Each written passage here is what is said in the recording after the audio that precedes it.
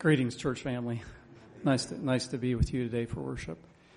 As you may well understand, brothers and sisters, we are headed very rapidly for a time, and we are now getting in the thick of it, when our constitutional liberties are being completely overrun. They just maybe haven't knocked on your door per se yet, but they're coming. So we as a people need to understand our constitutional liberties, and even more importantly, we need to understand the Word of God, which even in the absence of a constitution that guarantees constitutional liberties, we must understand where our roots are in the Word of God. And there's no higher power than God. And there are movements now today that would destroy God from the minds of people and make government the highest power. There's a movement going on today. I'm not going to comment on it per se, but it is the very roots of it are to destroy God. It's Marxist. It is to destroy God and lead people to believe that their inalienable rights actually come from government. This is false. Our inalienable rights, which means rights that cannot be taken from us, do not come from government. They come from God. And we live in a mindset today, in a environment today where people's securities and their comforts are more important to them than their freedoms. Brothers and sisters, we've got to set that aside. The people who founded this country were like Patrick Henry, who said, "Give me liberty or give me death." Our loyalty to God must be supreme, not our own comforts or our own security. This is an all-out battle for eternity. The devil wants your worship. God wants your worship. And you and I have to decide which side we're going to be on. And this is what the Sabbath test is going to be all about. Yeah. Who will we worship? The devil is insane. He runs the world. When Christ was here on this earth, the devil tried to get Christ to worship him. And he's trying to do the same thing today. And Revelation 13 specifically predicts that he will get the world to worship him at the end of time. There will be an exception to that, and that will be the group called the remnant.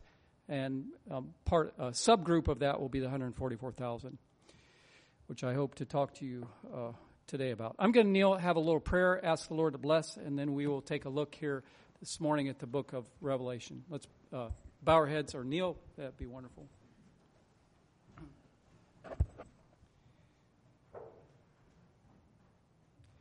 Dear Heavenly Father, this is thy day, this is thy house, this is thy time.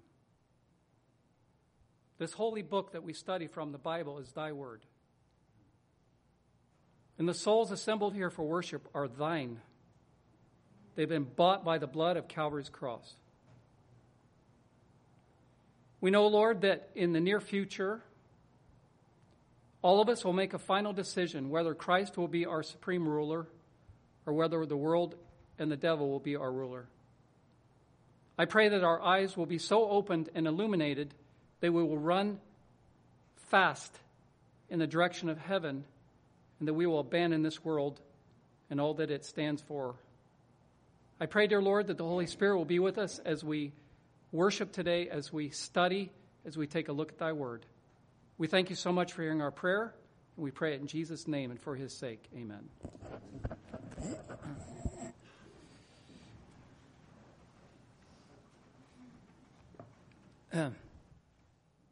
In just a few moments, I'm going to go to Acts chapter 3 in a few moments, so you know where we're going. And then the book of Revelation. I have here a copy of a book. You well know the name. This is a softback copy of The Great Controversy. What I'm noticing recently is that people are more receptive to receiving a book because they're looking for answers. Recently, I went into a gas station about 6:30 in the morning to use the restroom. And as I was walking out of the gas station, there was a lady just several steps ahead of me. She was heading the same direction I was. As I was following her, I was obviously looking at her back. And I was distinctly impressed to ask this woman if she would like to have a book. I hesitated only a second or two, and then I acted on the impression. And I said to her back, I said, "Ma'am," I said, "would you like to have a book?" She turned around and looked straight at me without saying anything for about 2 or 3 seconds, and then she said, "Yes, I would." So I marched over to my van. I got a copy of The Great Controversy, and I said to her, I said, "Ma'am, this book will prove to you that history always repeats itself, that the Bible is absolutely true, and what heaven will be like." She said, "That makes sense." She thanked me for the book and got in her vehicle. There was another lady at a Walmart gas station. I marched over to her. She was standing there smoking a cigarette, talking to a friend out in the blacktop. It was early in the morning, not much going on. Walked over and gave her my money for gas. And I said to her, ma'am, I said, here's a book that will give you a lot of hope to read. It shows you how history repeats itself, what heaven will be like. She thanked me. She said, we need hope in days like this. So I saw her smoking a cigarette, and so I went back to my van. I got a stop smoking booklet, gave it to her. She was happy for that. When I drove off, or as I was driving off, I rolled down the window. I said, well, would your friend like a book too? They said, yeah, they like a book. So I gave the other lady a book too. When I pass out a book, well, I'll just tell you this. I'll decide who I'm going to pass it out to. That is when I'm doing business now. Door to door, I'm getting out books all the time. By the way, brothers and sisters, do you realize how dramatic this is? There are people on the impulse of the moment that either say yes or no. And do you realize that in many cases, that will determine their eternal destiny, whether or not they get this book and get the information that's in there? I was working a farming community and recently, and there was 3 men in a barn cleaning the barn. And I talked to them, and they weren't interested in what I had to sell, so I pulled out the book. And the one man, he looked at the back spine of the book, and he said, what's the author's name? I said, Ellen G. White, or however I said it, E.G. White. He said, I got a book by that author already. It's called The Desire of Ages. He said, I love that book. He's been reading it for several years. He just loved the book. So he got the book for me. He said, the man that sold me that book said there's more in the series. I said, yes. I said, there's 5. I said, if you have the first one, the third one, and the last one, I said, you got the best part of the 5. So I mailed him, when I went home, I mailed him a Patriarchs and Prophets so he could have that too. But God is definitely using these books to reach people. Yeah, pretty interesting. So, like sometimes, of course, recently I've been traveling a lot again, and I'll walk, if someone's pumping gas, I'll say, sir, here's a gift for you.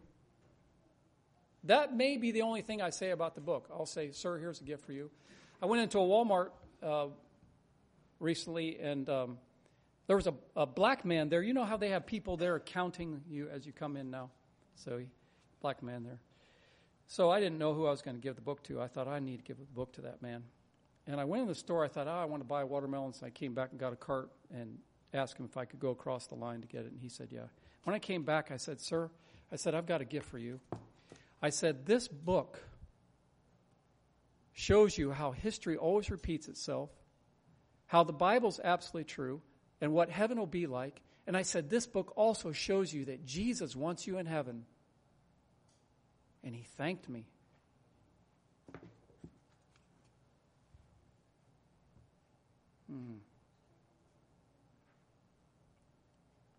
It's amazing how fast time is going, brothers and sisters. One thing we have got to wake up is we must not be deluded by the comfort of the moment. Yeah, if the moment is comfortable, enjoy it, make the best use of it, but don't be deluded by it.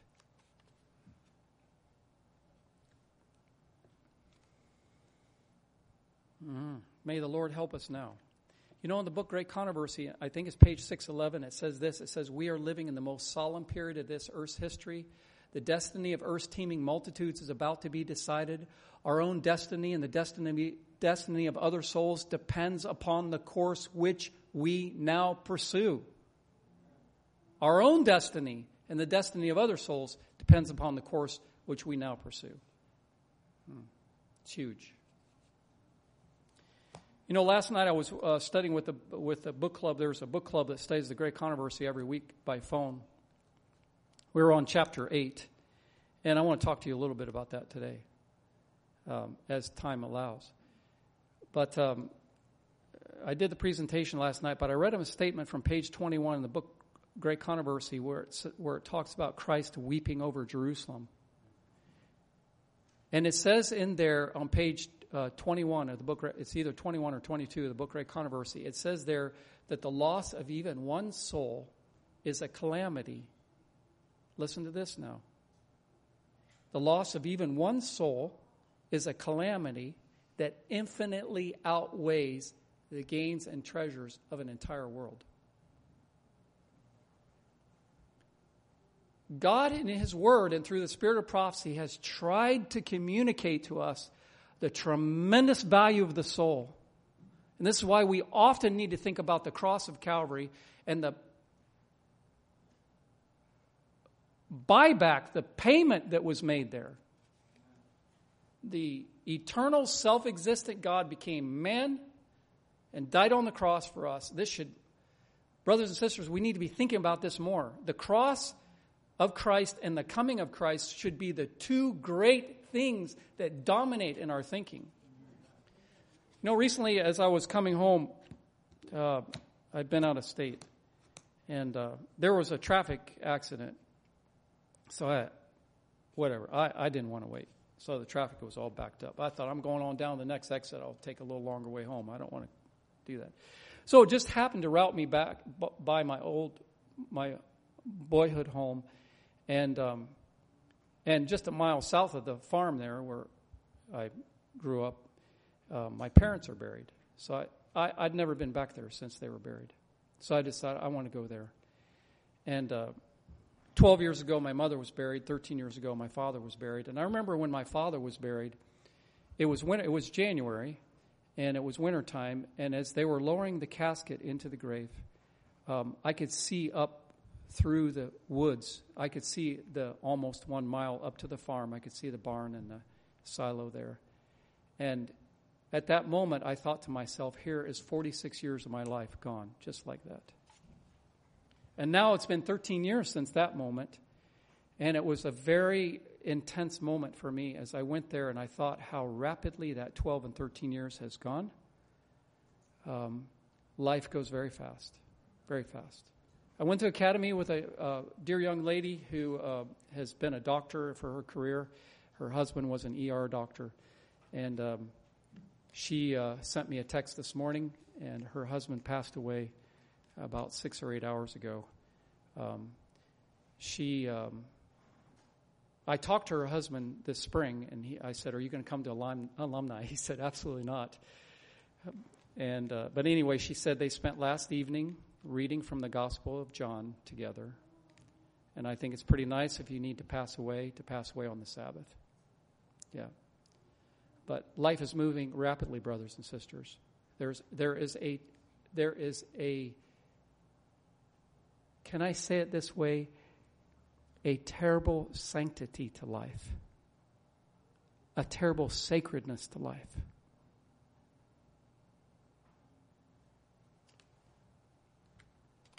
Here's the reality. The Word of God says there's 2 lakes. One is called the lake of fire, and the other one is the sea of glass. And very soon we will all have arrived into a spot, an irreversible spot for eternity. Either the sea of glass or the lake of fire. This is reality. And here we are. Earth's teeming multitudes are about to be decided. I'd like to ponder with you some texts in the book of Revelation this morning. And as the clock allows us, we will visit. And by the way, today, if you have a very quick question or a very quick comment, I would like to kind of open it up today for some interaction, if you would so like to do that. And I just think it'd be good to have a little communication. Anyway, I would like to go first off, as I mentioned, to Acts chapter 3 and look there at a verse where Peter is making an appeal.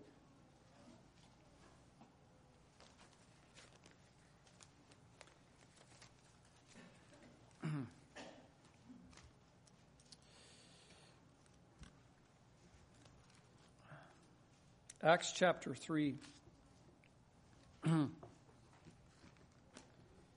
and verse 19. Acts chapter 3, verse 19. Repent ye therefore and be converted, that your sins may be blotted out, when the times of refreshing shall come from the presence of the Lord, and he shall send Jesus Christ, which before was preached unto you. Repent ye therefore and be converted, that your sins may be blotted out, when the times of refreshing shall come from the presence of the Lord, and he shall send Jesus Christ, which before was preached unto you. when you read the book of Revelation in the 7 churches, there are 7 calls to repentance.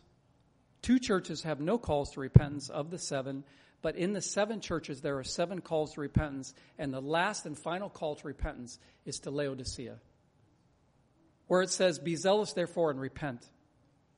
Now we know that repentance means a change of mind. It means that we're sorry for what we've done, and this repentance is a gift by the Spirit of God to come to us as we're convicted where we've been wrong, and then we repent because we see that our sins have crucified Christ on the cross, and the Holy Spirit comes to us and He convicts us of sin. Brothers and sisters, I plead with you today, if there is anything in your life that you are doing that the Holy Spirit is clearly convicting you, this is sin, put it away. Don't put that off at all. You know, in the last week, some weeks or so, it has come to my mind personally. I've been trying to follow the Lord for over 40 years. But I wish it had been laid upon my thinking years ago to encourage me with the thought that as I read the Bible, or as I read the Spirit of prophecy, that I would do it with more of a hungering and a thirsting for righteousness, and more of a consideration as to how this applies to me. Do you see what I'm saying? Sometimes we see things, we acknowledge them, but we as human beings, we can tend to be superficial in the way we apply themselves to our own life. Okay? So there's all kinds of things that we read in the Word of God. Let me just mention a few, okay? In Isaiah chapter 26, it says, "Thou wilt keep him in perfect peace, whose mind is stayed on thee, because he trusteth in thee." Thou wilt keep him in perfect peace, whose mind is stayed on thee, because he trusteth in thee. When we read texts like that, we need to analyze our own souls and say, am I really living by that text? When turbulence comes in my life and pressure comes in my life, am I holding on to that promise? There's all kinds of things, guidance, warning, instruction in the Word of God. How about Proverbs 17? He that justifieth the wicked. You know what it means to justify the wicked? It means to say that the wicked is okay. He's all right. He that condemneth the just, you know what it means to condemn the just? It means you're saying a good person is a bad person. Do you realize that both of those people who justify the wicked and condemn the just, even they both alike are an abomination to the Lord? Am I careful to make sure that I don't justify the wicked or condemn the just? We need to analyze our hearts as we read down through the Word of God. So, in the book of Revelation, you'll read, and what I'm going to do is I'm going to look at just a few smattering of verses, and then we're going to come right and focus on Revelation chapter 14. Okay? Because what I want to look with you today at is the subject, very briefly, of the 144,000. It is my personal belief that every person who will compose the 144,000 is alive right now. Now, I'm speaking merely as a human being. I don't know if I will be part of that group or not. I don't know what the Lord's assignment is for me or not. But I believe now that we are so close to the end of time that entire group is now alive, walking around on the earth. And by the events that we see in the world today, I believe that the Lord Jesus, as Ellen White says, Jesus and his angels are leading up a people step by step and preparing them for translation. I believe that Jesus and his angels are getting pretty close to the finishing work of getting this group ready, and that's why there's so many things happening in the world, because Christ is going to come soon. Okay? Now, in the book of Revelation, it ends up in the book of Revelation, chapter 22, verses 11 and 12. It says, and you know the announcement well, but I want you to think about this and analyze this just a little bit. Okay? Revelation chapter 22, verses 11 and 12, it says, "He that is filthy, let him be filthy still. He that is unholy, let him be unholy still. He that is righteous, let him be righteous still. Okay? In fact, I'm going to read it here. He that is unjust, let him be unjust still. And he that is which is filthy, let him be filthy still. And he that is righteous, let him be righteous still. And he that is holy, let him be holy still. And behold, I come quickly, and my reward is with me to give every man according as his work shall be. So what you're looking at here is a statement in the book of Revelation by Christ. This is pointing forward to a time when Christ, before he leaves his position in the most holy place, is going to make a pronouncement concerning all the inhabitants of the earth. And there will only be two categories, those that are unjust and those that are holy, those that are righteous and those that are not righteous. Christ is going to make a pronouncement. Then he's going to terminate, he's going to stop his intercession. The plagues will be poured out. And then after that, he's going to come back. Okay? I want you to think about something here just a little bit.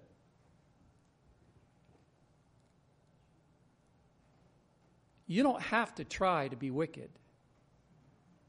You're born with a fallen nature, and unless you're converted and born again, you're lost. Okay? The question we have to ask ourselves is, how do I become righteous? Isn't that right? How do I become righteous? And here is the answer. And I will give it to you from the Word of God. But the way we become righteous is by faith, and faith means that we come to Jesus just like we are. You don't even repent before you come to Jesus. You come to Jesus just like you are. By faith, you completely depend upon him, and you say, Lord, take my heart. I confess my sins, and I'm depending completely upon you. And when we do that, Christ will accept us and give us of his Spirit, and we can go on our way.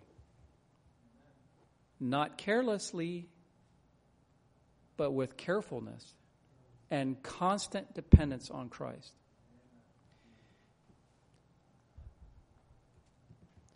Remember when Martin Luther was visiting Rome, and the Pope said, if you want to get forgiveness, you can. Of course, there was various ways you could do it, pay money, but in this case, it was climb up Pilate's staircase there in Rome. And Luther's doing his work to earn favor with God, and he gets about halfway up this broad stone staircase, and he hears God's voice thunder to him, and God spoke to Luther the words of Romans 1:17, the just shall live by faith.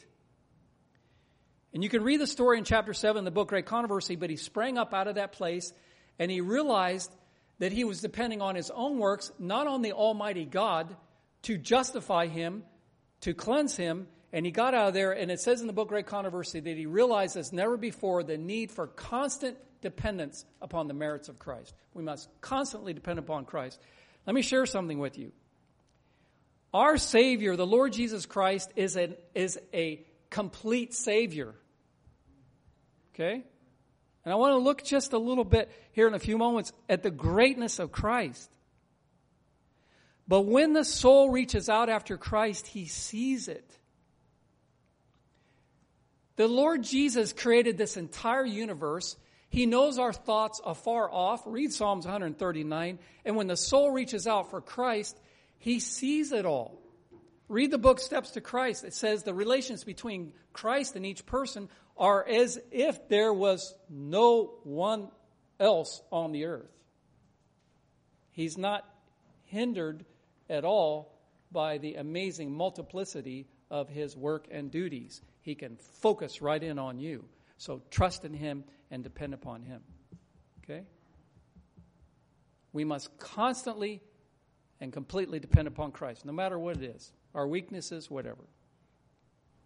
Desire of Ages, page 429, tells the story of the man in the Gospels who had trouble believing in Jesus, and Jesus read his heart, and he realized that if he didn't believe, his son was not going to be healed, and he cast himself at Christ's feet, and he said, Lord, he said, I believe, help thou mine unbelief. And then Desire of Ages 429 comments on that, and she says, you can never perish while you do this. Never.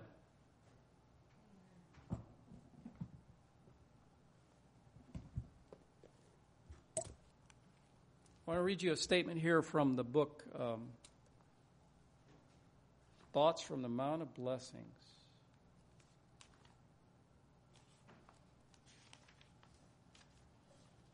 Listen to this.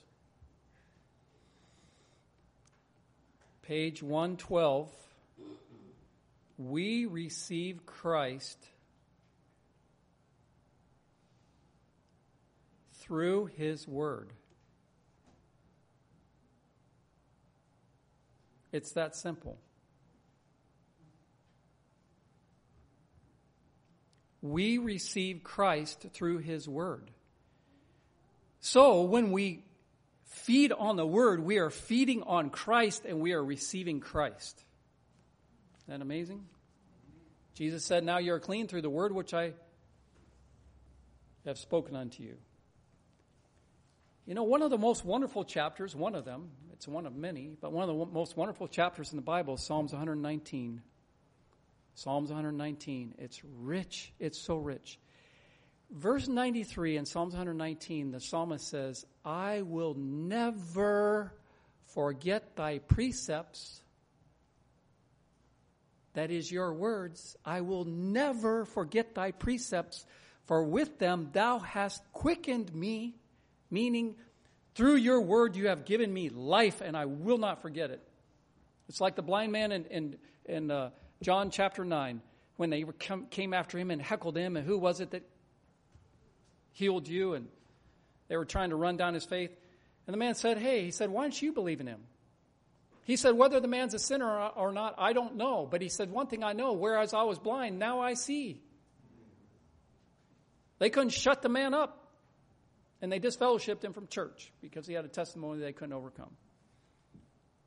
So, yeah. We have absolutely wonderful books to read. We have the Bible to read, and we should be very thankful for this. Okay? Now, let's read a few verses in the book of Revelation, and then I want to go right to Revelation chapter 14. We'll talk about that as we conclude. And if anybody has any comments or questions, please feel free to speak up. So let's go to Revelation chapter 1, and I want to read verse 3 here. Revelation chapter 1, verse 3. Revelation 1:3. It says, blessed is he that readeth, and they that hear the words of this prophecy, and keep those things which are written therein, for the time is at hand. That's verse 3. Blessed is he that readeth, and they that hear the words of this prophecy, and keep those things which are written therein, for the time is at hand. One time I was talking to a man and showing him the book Great Controversy. He said, and I said, you know what? I said, this book will really explain the book of Revelation. He said, I was just in a funeral, and the preacher told us you can't understand the book of Revelation. I said to him, well, you know what, sir? I said, you're going to have to decide whether or not you're going to believe the preacher or the Bible. And I quoted him verse 3 here in the book of Revelation. And you know what? He took the book. Remember another time I was showing a man the book Great Controversy and explained it to him a little bit. He was kind of hesitating. He said, what if I don't like what's in this book? I said, it doesn't matter whether or not you like what's in this book. I said, what matters is it truth? And he accepted the book. But it says, blessed is he that readeth, and they that hear the words of this prophecy, and keep those things which are written therein, for the time is at hand. Now, if you happen to have your hands on a book, Testimonies to Ministers, from page 112 to 118, there are repeated statements in Testimonies to Ministers encouraging God's people at the time of the end to study the book of Revelation, which also includes the book of Daniel. There's a brother here sitting in this church today that can make available to you a wonderful compilation of resources on those two books, Patrick here. But we are encouraged to study the book of Revelation. And one of the things it says in that section, it says, those who eat the flesh of the Son of Man and drink his blood, that is, those who are truly feeding on Christ from the Word, those who eat the flesh of the Son of Man and drink his blood, will bring from the books of Daniel and Revelation truth that is inspired by the Holy Spirit. Now listen to this. And they will start into action forces that cannot be repressed. That means that in the book of Revelation, there is truth for God's people in these last days, that even all the forces of hell will not be able to repress or stop. Amazing. Another thing it says in that section, it says one thing that will be definitely understood from studying the books of Daniel and Revelation is that the connection between God and his people is close and decided. In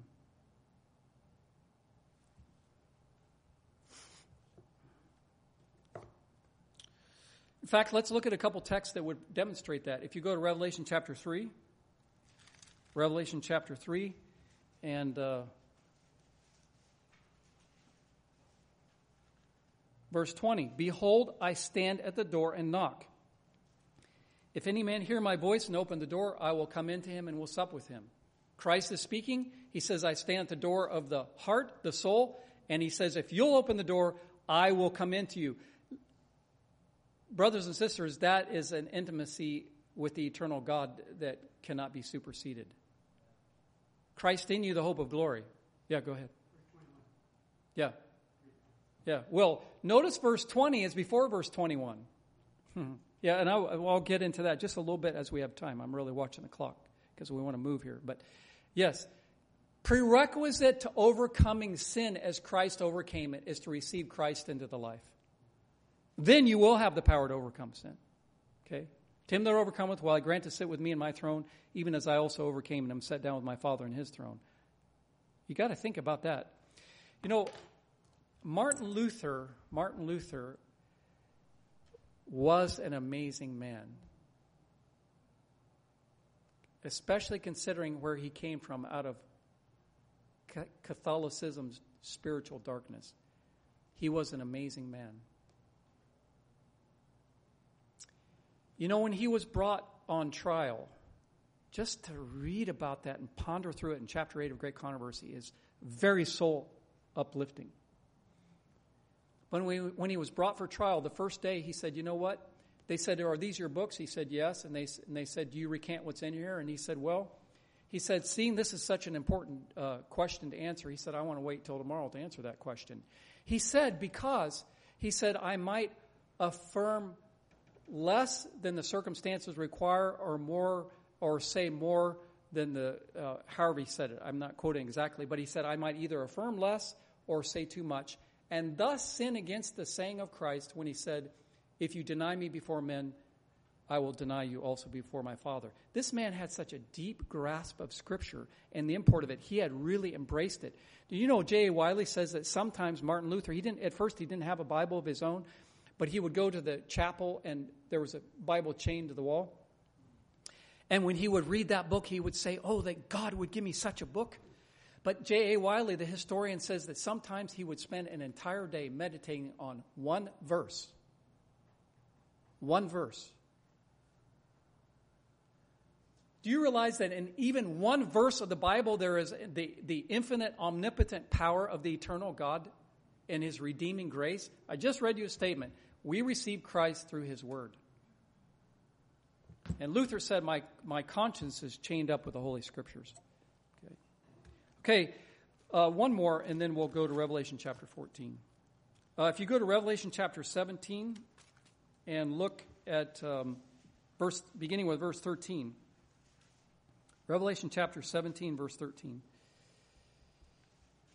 Revelation 17:13. These have one mind and shall give their power and strength unto the beast. This is talking about the 10 horns on the beast and the final rebellion of the world against God. It says, these have one mind and shall give their power and strength unto the beast. These shall make war with the Lamb. And what's going to happen? And the Lamb shall what? Overcome them, for he is Lord of lords and King of kings, and they that are with him are called and chosen and faithful. Obviously, they will not be defeated either. Brothers and sisters, I want to share something with you. We are, as you well know, we are headed right down the corridor of heading into the last days. And it's going to come with such overpowering force that unless we are rooted in Christ and in the Bible, we will become intimidated. We've got to really, let me just share this with you, and then I'm going to get back into the Bible. But Satan is an artist at making the wrong look right, for one. Ooh, are we seeing that today? He is an artist for making the wrong look right, and he's also an artist for making the right look defeated and the wrong look victorious. And this is totally the reverse of the facts of the matter. Truth will triumph. The third angel's message, which gives the last warning to the world, will triumph. The seventh-day Sabbath will triumph over the false papal day of Sunday as the day of worship. It will triumph. God's people will triumph. These shall make war with the Lamb. The Lamb shall overcome them, for he is Lord of lords and King of kings, and they that are with him are called and chosen and faithful. The truth will triumph. Okay? Now, I just thought it would be nice today, or good, to talk to you a little bit about the 144,000. And please feel free, if you have a quick comment or question, I'd be glad to respond to it. But let's read just a little bit about them in the book of Revelation, and then we'll making some observations here. Okay? First off, there's two chapters, chapter 7 and chapter 14. We'll read a few verses from each chapter, and then we'll make some observations based on what John has passed on to us from this book. Revelation chapter 7, it says, "And after these things I saw four angels standing on the four corners of the earth, holding the four winds of the earth, that the wind should not blow on the earth, nor on the sea, nor on any tree. And I saw another angel ascending from the east, having the seal of the living God. And he cried with a loud voice to the four angels, to whom it was given to hurt the earth and the sea, saying, Hurt not the earth, neither the sea, nor the trees, till we have sealed the servants of our God in their foreheads. And I heard the number of them which were sealed, and there were sealed 144,000 of all the tribes of the children of Israel." So what John is saying, he sees four angels holding back the four winds. We know biblically that winds mean strife. Okay? Do you realize we're headed for anarchy, brothers and sisters? This world is headed for anarchy.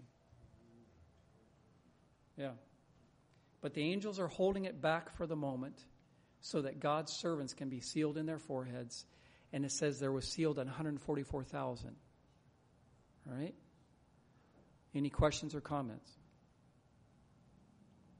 When you go on and read down through the chapter, it says of each tribe, the tribe of Judah were sealed 12,000, the tribe of Reuben were sealed 12,000, the tribe of Simeon, tribe of Levi, tribe of Joseph, tribe of Issachar, Nephilim. There was 12,000 from each one of those tribes. Now, if you want a very interesting study, just read sections in the book of Genesis about the life of Jacob and his 12 sons. What a batch they were.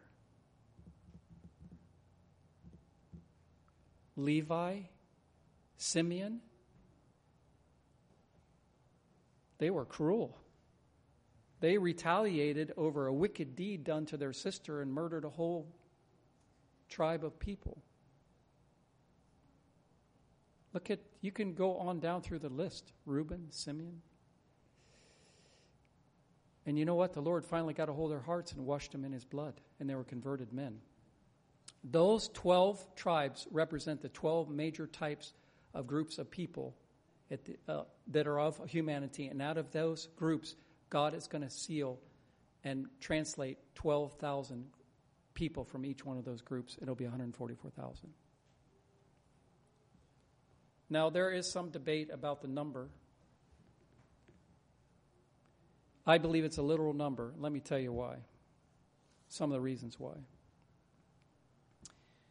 For one, we are told that at the end of time there will be many martyrs. I believe that's Maranatha, page 199. Many martyrs. Okay? We are also told, and the Spirit of prophecy says, Ellen White says, the Lord repeatedly showed this to me, that before the final conflict, many young children and many aged would also be laid to rest. So you're going to have a lot of martyrs. You're going to have a lot of the very young, a lot of the very old. It's going to have to be a group of people that have a certain level of physical fitness and certainly understand and have a grasp of this message to understand it properly. Okay? But they will be cooperating with God. All right? Now, let's read from Revelation 14, then I'm going to comment some more here. So let's go to Revelation 14. This is the other section in the Bible that describes them. John says, "And I looked, and lo, a lamb stood on the Mount Zion, and with him 144,000, having his Father's name written in their foreheads. And I heard a voice from heaven as the voice of many waters, and as the voice of a great thunder. And I heard the voice of harpers harping with their harps. And they sung, as it were, a new song before the throne and before the beast and the elders. And no man could learn that song but the 144,000 which were redeemed from the earth. These are they which were not defiled with women, for they are virgins. These are they which follow the Lamb whithersoever he goeth. These were redeemed from among men, being the firstfruits unto God and to the Lamb. And in their mouth was found no guile."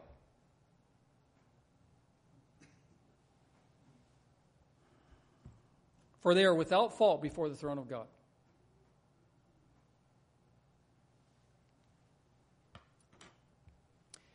Verse 1 in chapter 14 says that the Father's name is written in their foreheads. In other words, these people have been transformed by the Spirit of God to the point where they have the very character of God the Father in their foreheads, in the frontal lobe.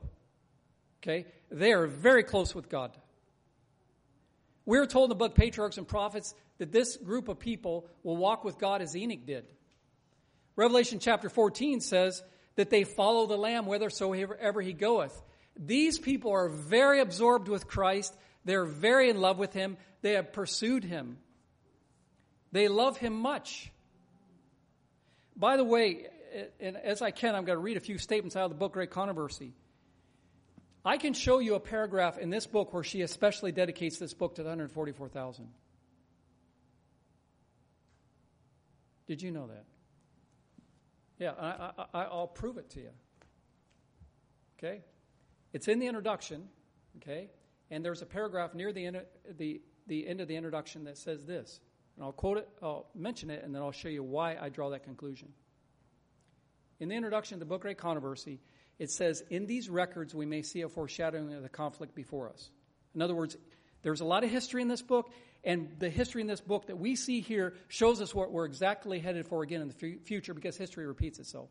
It says, "In these records we may see a foreshadowing of the conflict before us. Regarding them in the light of God's word and by the illumination of his Spirit, we may see unveiled the devices of the wicked one." In other words, in a preeminent way, the book Great Controversy unveils to the reader the devices of Satan. That's why he hates this book. She says, "We may see unveiled the devices of the wicked one and the dangers which they must shun." Then she quotes two words. "And the dangers which they must shun, who would be found without fault." Those two words, without fault, before the Lord is coming. There's only one place in the Bible where those two words are in that sequence, and it's in Revelation chapter 14, verse 5, describing the 144,000. And we could spend probably an hour just reading other statements that I've observed from the book Great Controversy, where she speaks to that group repeatedly, throughout the book. Okay? Now, one thing that I'll do for you here is read just a few of those. Listen to this. This is page 665. Now, this is talking about heaven when we get there and the groups around the throne, okay? It says, "Nearest the throne are those who were once zealous in the cause of Satan, but who, plucked as brands from the burning, have followed their Savior with deep, intense devotion." So she is in this paragraph here describing four groups around the throne. The first group, she says, are those who were once very zealous in the cause of Satan. They've been plucked as brands from the burning, and they follow Christ with very deep, intense devotion. They're closest. It's not 144,000. Isn't that interesting? Now, the 144,000 is the next group. And here's what it says about them. Next are those who perfected Christian characters in the midst of falsehood and infidelity. Next are those who perfected Christian characters in the midst of falsehood and infidelity, those who honored the law of God when the Christian world declared it void. You see, this is going to be the group at the time of the end that not only by voice but by life will vindicate in its final stage the character of God in the great controversy. They perfect characters, it says. And then the next is the group of the martyrs, and then beyond that is the great body of the redeemed. Okay? Pretty exciting. Let me share with you something about the 144,000, also in this book that I find very, very interesting. And I should have been better prepared, but I think I can find it.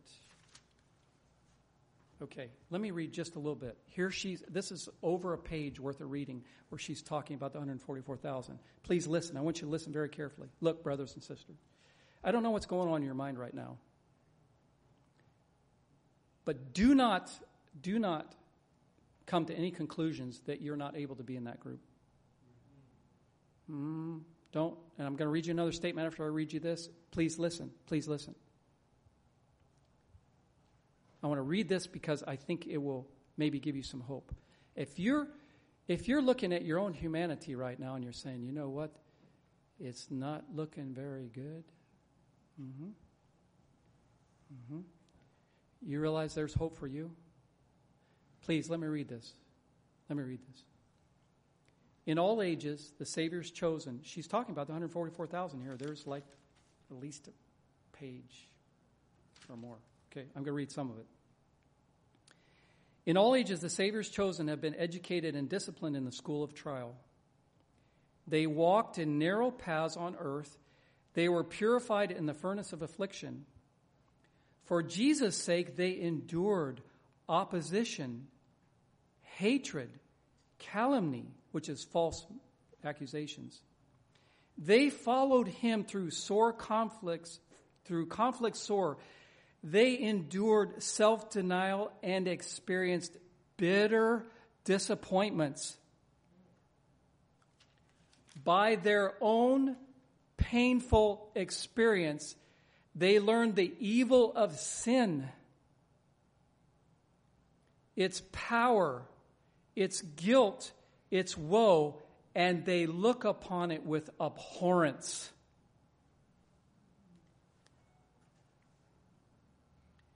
A sense of the infinite sacrifice made for its cure humbles them in their own sight and fills their hearts with gratitude and praise, which those who have never fallen cannot appreciate. They love much because they have been forgiven much. Having been partakers of Christ's sufferings, they are fitted to be partakers with him of his glory. It says they love much because they've been forgiven much. By their own painful experience, they have learned the evil of sin, its power, its guilt, and its woe. Okay? I want to share something with you. I think you'll see this. It's about 176 years or so since 1844, right? Isn't that right? Please listen. Please listen. The Lord, we are told in inspiration, the Lord could have come over 100 years ago.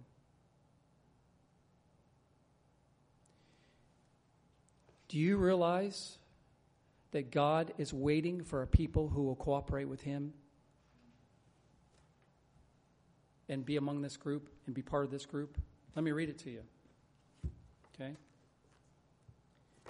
This is 7a of the commentary, page 414. Let us then take our minds off the perplexities and the difficulties of this life and fix them on him, that by beholding we may be changed into his likeness. Behold Christ. When you read the Bible, when you read your steps to Christ, when you read your Desire of Ages, behold Christ. Hunger for him in there, and you will find him. We may behold Christ to good purpose. We may safely look to him, for he is all wise. As we look to him and think of him, he will be formed within the hope of glory. Now here's the statement. Here's the statement. Let us strive with all the power that God has given us to be among the 144,000. Let us strive with all the power that God has given us to be among the 144,000. Brothers and sisters, our God is not a respecter of persons. It doesn't matter what your color of skin is or whatever. God is simply looking for people that hunger for him and hunger for his righteousness, and those are the people that he's going to save, and those preeminently are those going to be the people that are going to make up that group, the 144,000.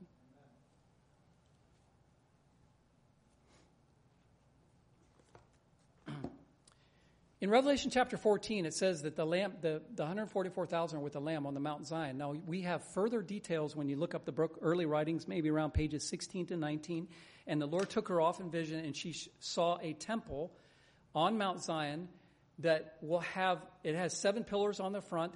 And on the front of that temple are the names of each one of the persons in the 144,000. They're emblazoned on that temple in gold. And when she was in vision, she wanted to go in the temple, and she was told no. You can't go in there. She was told only the 144,000 are going to go in there. Interesting, isn't it? Let me tell you something. That group is going to have a camaraderie experience and a fellowship experience that is going to be very amazing, because they passed through the last time of trouble without a mediator. They have vindicated the character of God. They've overcome all sin. They've walked with God. They've trusted totally in God, and they will be honored in the next world.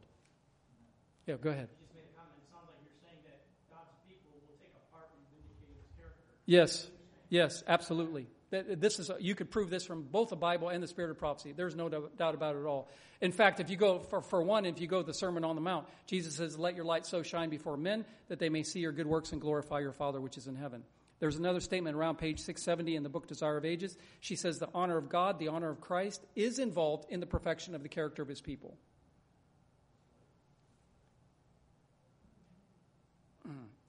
You see, what the Lord wants to display to the world in these last days is a personification of Christianity that reflects the character of Christ fully. Yeah. Yes. Yes.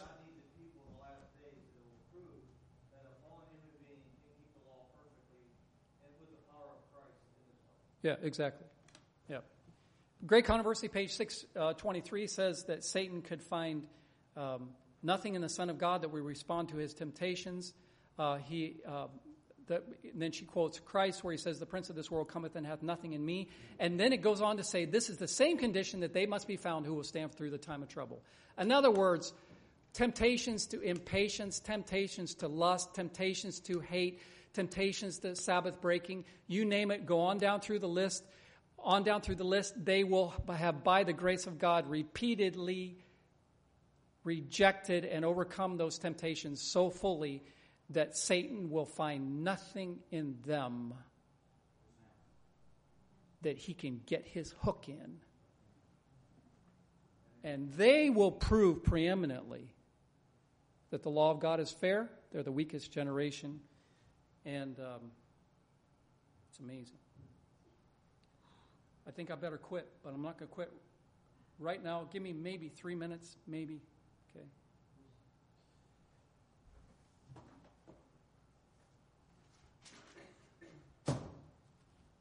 Now, I want you to think about something. I want you to think a little bit. I was going to tell you, we want to talk about how great God is. Well, maybe we'll try and do it now, just real quick. I want you to think about something. Do you know any device that man has made where he can travel 35 miles in 5 seconds? Is there any machine that will carry a human being 35 miles in 5 seconds? Do you know of any? I don't know of any. Okay? Do you realize that if you travel at the speed of light, you will travel around this globe 35 times in 5 seconds?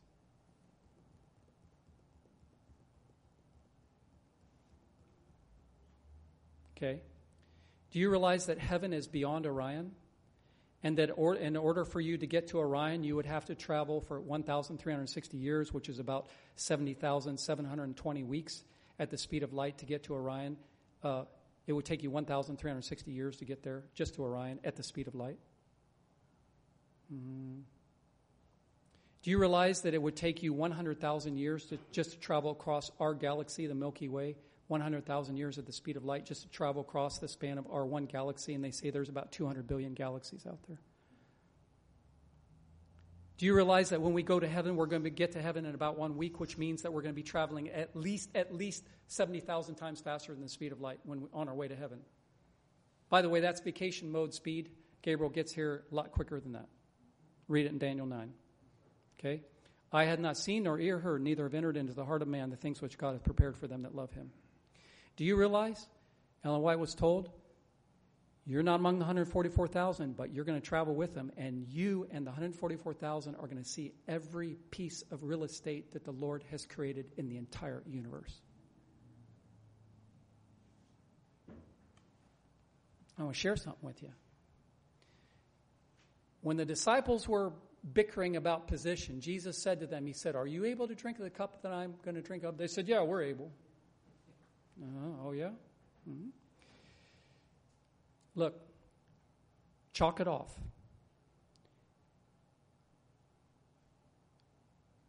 Those who are faithful through to the end, whether we're martyrs or 100, whatever, chalk it off. Be ready, because you will go through suffering. You will go through persecution. You will go through dark days. Plan on it, expect it, and hang on to the promises of God. This book, Great Controversy, is the handbook for the 144,000. Study this book. Okay? I'd love to talk another half an hour. I'm going to wrap it up, and I've already gone past my 3 minutes, but I'd like to read this here and then be done.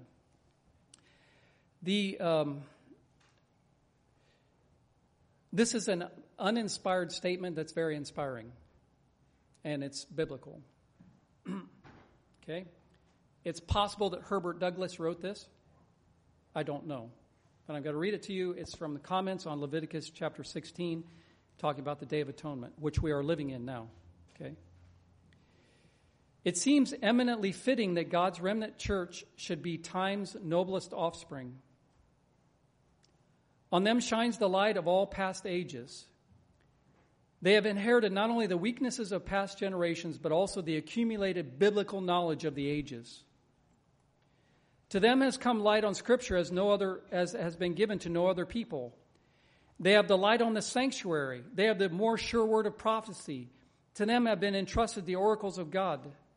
They understand the work that Christ is now doing in the courts above. They have been given the inestimable privilege of heralding to the world that the hour of God's judgment has come, and that the end of all things is at hand. What manner of men ought they to be in all holy conversation and godliness? May the Lord help us to be faithful in these last days, to hold on to Him, to hold on to His word.